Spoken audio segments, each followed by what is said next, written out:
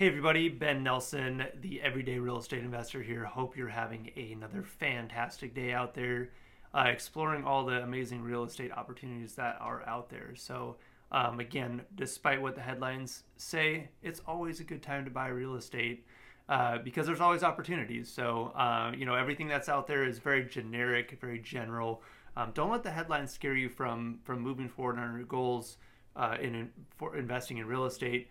Make sure you're looking for the right opportunities, staying educated, and that's why you're listening to this and hopefully listening to other podcasts as well to be educated, to be inspired, to know that there's opportunity out there no matter what the market is doing.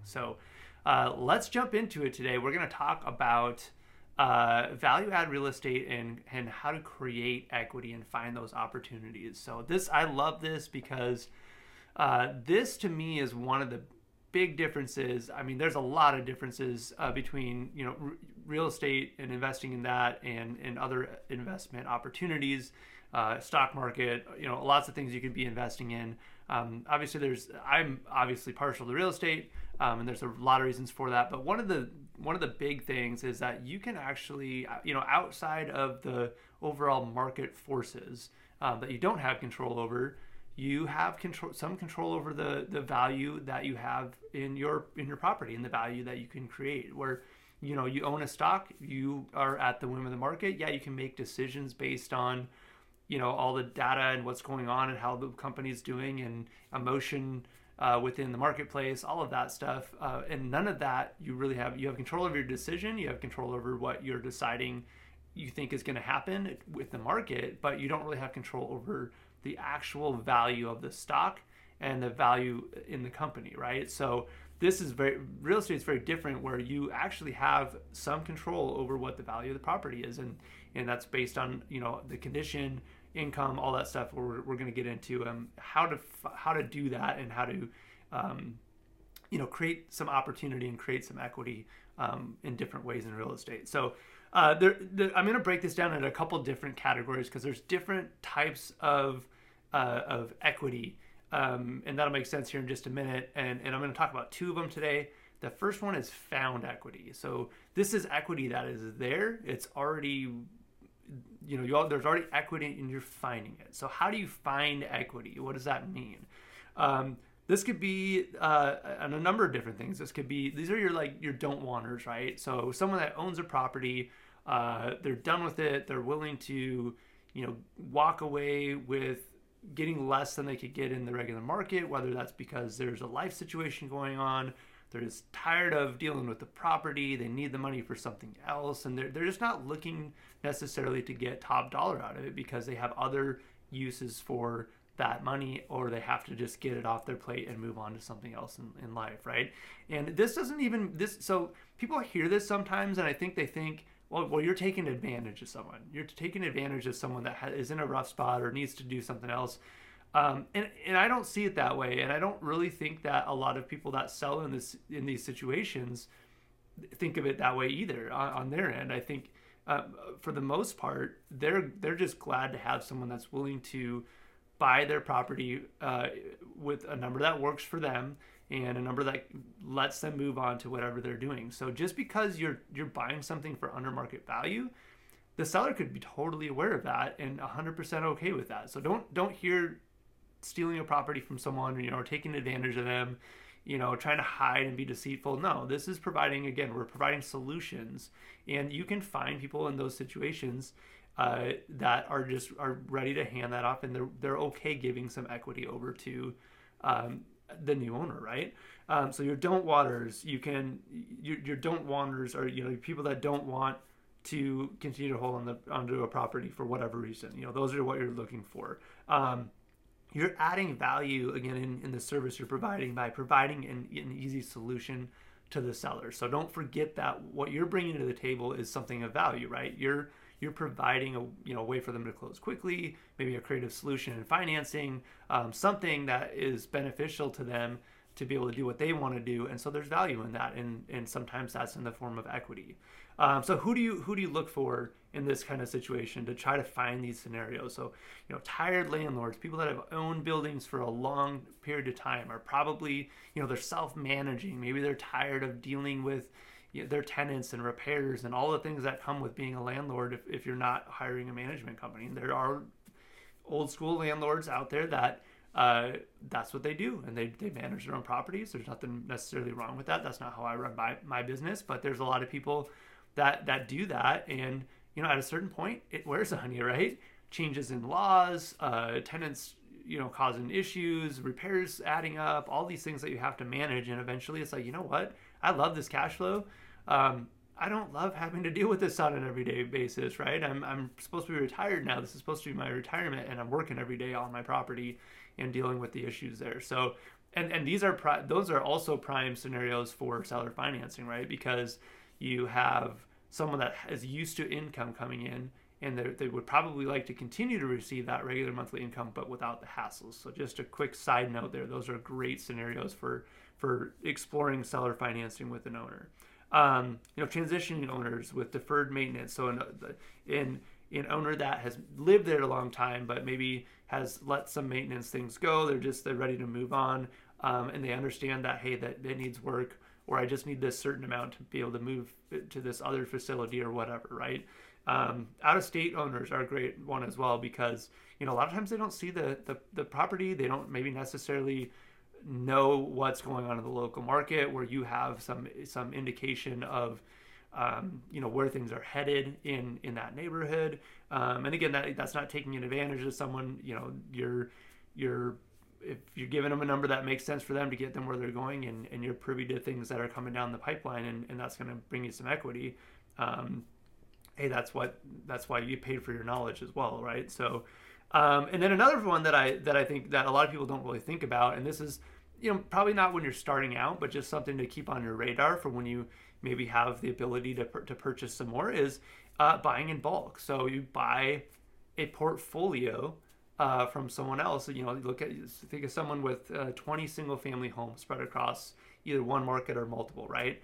And especially in ones that are broken up like this, a bulk sale is very appealing to a lot of sellers, because think about trying to facilitate selling 20 single family homes all at once, especially if you're trying to do a 1031 exchange.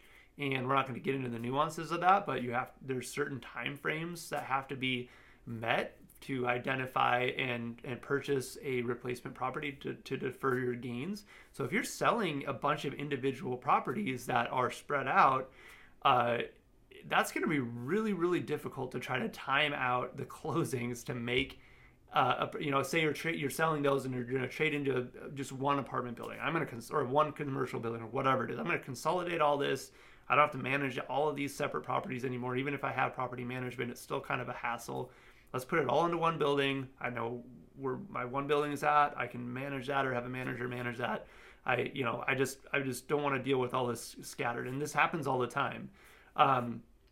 They're going to probably be willing to take a pretty significant discount off of the current value, because if someone's willing to buy all of them, because you are providing a solution to them that, hey, I've got one buyer for all these properties. Yeah, I'm taking a 10 or 20% hit on the value, but I don't have to worry about trying to sell 20 properties to 20 different people and try to somehow make them all close within a time frame that makes sense to buy this other building, right? That's just not going to happen. So you can get a discount, say, hey, I'm going to provide you a solution. I'm going to close all at once. They know they have a buyer. You're getting equity right up front, and you're providing a solution for them to be able to move on to their next purchase without having the hassle and the questions of, is this going to happen? Am I going to be able to, bring all these together? What if one sale of these 20 falls apart, and now this whole thing explodes, right? And then you're in trouble. So that's a great place to look. And that's just one scenario. Someone with a portfolio selling. Sometimes banks are unloading portfolios when they have bank-owned properties. So there's a few different scenarios where you can buy in bulk and be able to buy into some pretty good equity.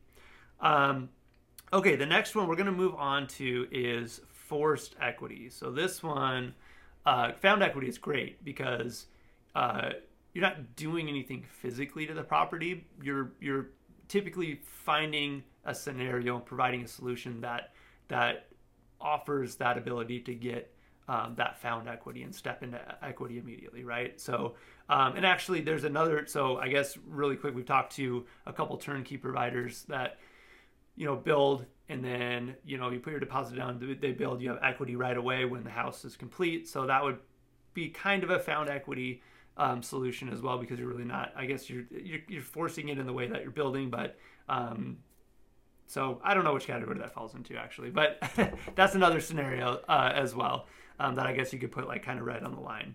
But forced equity, so this is you doing something to the property, and that's where I say I guess the build to rent stuff is you're not really doing that yourself to the property. You're not forcing the equity, so that's the difference.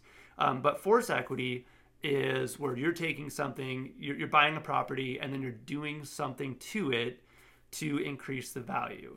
And there's a lot of ways that you can do this. So we're going to go over a few of those right now, so you've got some ideas as to how to go about doing that. So the first one is, of course, you can rehab it, right? So you add value by updating it, by giving it new systems, by updating it practically, or doing things to it that are going to be within the current trends. You take your 1970s house, your 1980s house, it's never been remodeled, completely dated, not relevant to today's trends and what people are looking for.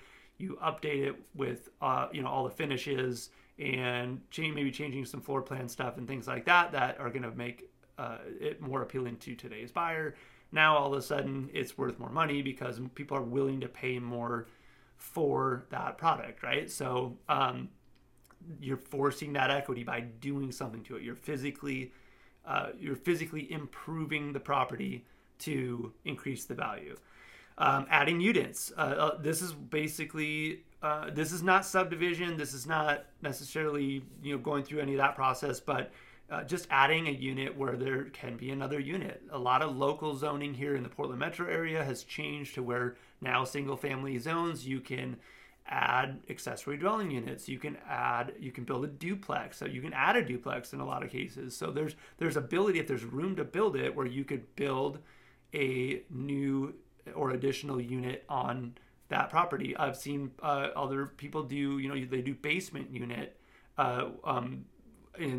it's got a lower level unfinished, but it's got high ceilings and it's got a separate entrance. You turn a basement into a second unit. So there's all sorts of ways to add units on and not even have to do anything with the lot itself. The lot still stays one lot. I did this on one of my properties, and I've used this as a case study scenario that I've talked about a couple times on here, where everybody drove by it. They didn't realize that I lost out on it, I think 3 or 4 times because I got outbid, and then I did eventually end up getting it, and we built an accessory dwelling unit to it. A detached structure, looks just like a single family home. Wouldn't even be able to tell unless you know that it's all on one lot, but it looks like they're 2 separate lots, but they're not. But everybody, I probably 4 or 5 times when I was out on the job site, I had people drive by. I would have bought that, but I didn't know you could do that, right? So adding units is a big thing you can do, because essentially you have, depending on what you can build, you're getting the land for free, right? A big part of making something work and having it pencil is the cost of the land. So if you can buy something with a structure on it, and then now you can add 1 or 2 units, your cost basis is only the construction costs. It's not, you don't have any land cost in that. So that's huge in being able to do something and add value, especially when you're trying to cash flow it or whatever you're trying to do with it. It's just that land cost being 0 essentially is a huge deal. Development, that is something you can do. So the other one was adding units. Weren't talking about splitting things up or anything like that. It's all, just add it to the same lot. But development is a way to force equity. You can do as little as getting the entitlements to the land, which means you're not really doing anything. You're basically just doing paperwork, right? You're saying, okay, it's zoned for this. It's an acre. I can get 6 lots per acre. So I'm going to go through the steps with this local jurisdiction, whether that's the city or the county. I'm going to get the approvals to do that. And then now I've created value because now I've gotten it approved that I can have 6 lots here. So now it's worth more money than it was before, right? You didn't even do anything. You just went through paperwork, got the approval, and got it through the process, the initial process, for them to say, yes, you can do this. Now it's worth more. And then from there, you can take it and you can fully subdivide it. You can complete the subdivision or the partition if it's just a couple lots. And you can sell off those lots. You can stop there, or you can build it out. Each step you're adding value, you're forcing equity because you've done something to improve the property and what can be done with the property. So, your entitlement stage, you're adding equity, you're forcing equity. Your subdivision stage, getting it to finished lots, you're forcing some equity as well. Your ground up construction, building the houses or apartment buildings or whatever you're building, that's going to create some equity as well. So there's equity to be found or created in each of those scenarios. This is similar, but that's different. It's different. Change of use or zoning. So yeah, this is definitely different actually. A building that was used for one purpose and you can change it into another use that is worth more money. One example of this is nightly rentals. So a functioning nightly rental that has history and is doing well is going to have more value in the marketplace than the same exact house that has never been used in that way. Number one, because of typically the approvals that you have to get to be able to do that. And number two, because you have income history and you have a business that you're selling, not just a physical house. So you're changing the use, you're bringing in a different kind of income, a different amount of income, and you are now raising that value and forcing that equity. And change of use can go across, can go from commercial to residential, or it can go really from anything. You see people coming in and converting old warehouses to residential use, right? So you're changing the use from where it's worth one value with this type of use. Well, if you change it to this other type of use, because of the area it's in and what's around there and what's in demand, now it's worth more just based on the use. And sometimes, again, just like the entitlement, sometimes that's just a matter of going through a process with the city or the local jurisdiction, getting that change approved. Now you can do this with it instead, and then you don't even have to necessarily be the one to do it. Hand it off to someone that's, maybe more in a position to do that, and develop it from there. And you get that equity that you forced in between. One thing that I want, and a quick note, this is where it's really important to know what is allowed and what's not allowed and what's changing within your city and zoning, because that's where you find opportunities. When, what is it now? What can it be? What is it going to probably be able to be in the future? That's how you find those opportunities and flush those out, is by knowing what's going on and what is changing. One thing that I want to really make sure to point out here is that, so in residential generally, other than maybe the nightly rental scenario where if you can sell that as a business, but in general, residential real estate, single family homes, 1 to 4 unit, 1 to 4 unit plexes, 2 to 4 unit plexes. Your value is based on comparable sales. So similar properties that have sold within a very small radius of that property, similar era, similar size, and similar quality. That's what they're looking for. That's what's going to dictate and drive what your property is worth. So this is very important when you're doing a rehab, right? Is to know that it doesn't matter what a property 3 miles down the road sold for, that you remodel it to those standards. It matters what's in the immediate radius, what's in that neighborhood, and you got to make sure that you're paying attention. We talked about that in a podcast quite some time ago about what not to do in your rehabs. You don't want to over improve the neighborhood, right? So you have to really look at what are the comparable sales in the area, because that's what's going to dictate your value, and you want to make sure that you're doing a rehab that's equal to what the neighborhood, it's not over improving for the neighborhood. Otherwise, you're not going to force that equity that you think you are, right? So that's how residential is valued. Now, multifamily, commercial, anything that's not considered residential, so your multifamily apartments, your retail, your office space, all that, that's based on that's value based on the income and what those assets are trading for in local cap rates. So basically, cap rate is a measure of return.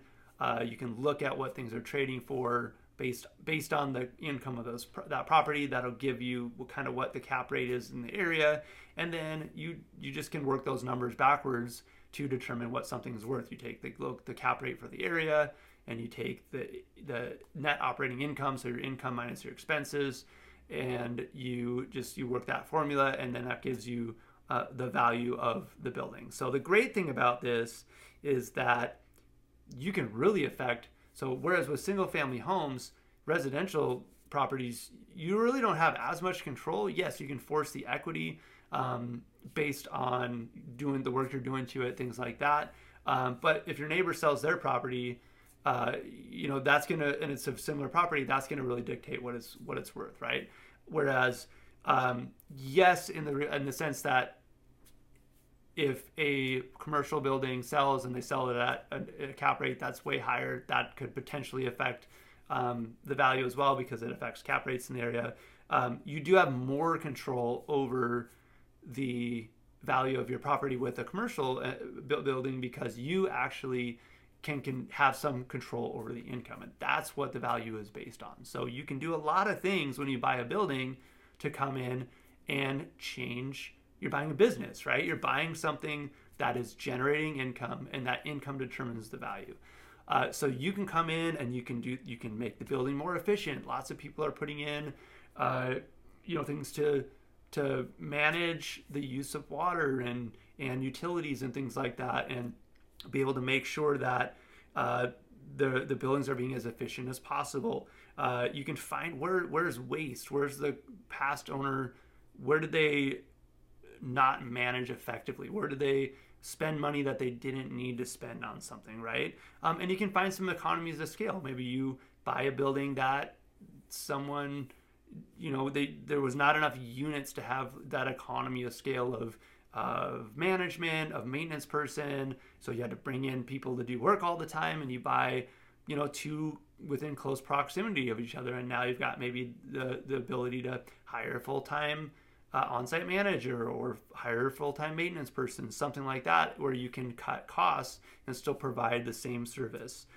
So those are just a few ways where you can reduce those expenses, and that's going to change your bottom line, right? That's going to change your income that's coming in. You can increase your income as well, right? You can reduce your expenses. The other side of that is you can increase the income of it. So you can raise rents, right? Maybe you bought something that's just been under rented for a long time. Again, those long-term landlords that just don't want to mess with it. They don't want to rock the boat, so they just kind of leave it. They always pay the rent on time. I'm not gonna push their rent up because it's fine. I'm making good enough money. It's fine. I'm not gonna worry about it. And you find a lot of that, and so you bump them up to something that's more of a market rent. Now here in Oregon, we do have limitations on doing that. But you still can do it within a certain degree, and over time you could even, if they're way under market, it's going to take you several years to get them up to market rents, but you can get them there. You can, of course, add value, right? If the community justifies it, you could build a community center. You could add a park. You could upgrade the units and make them more appealing, more more updated. Those things are going to draw a higher paying tenant base that is going to pay more for the same unit, right? So you can add services. You can you can start charging for laundry.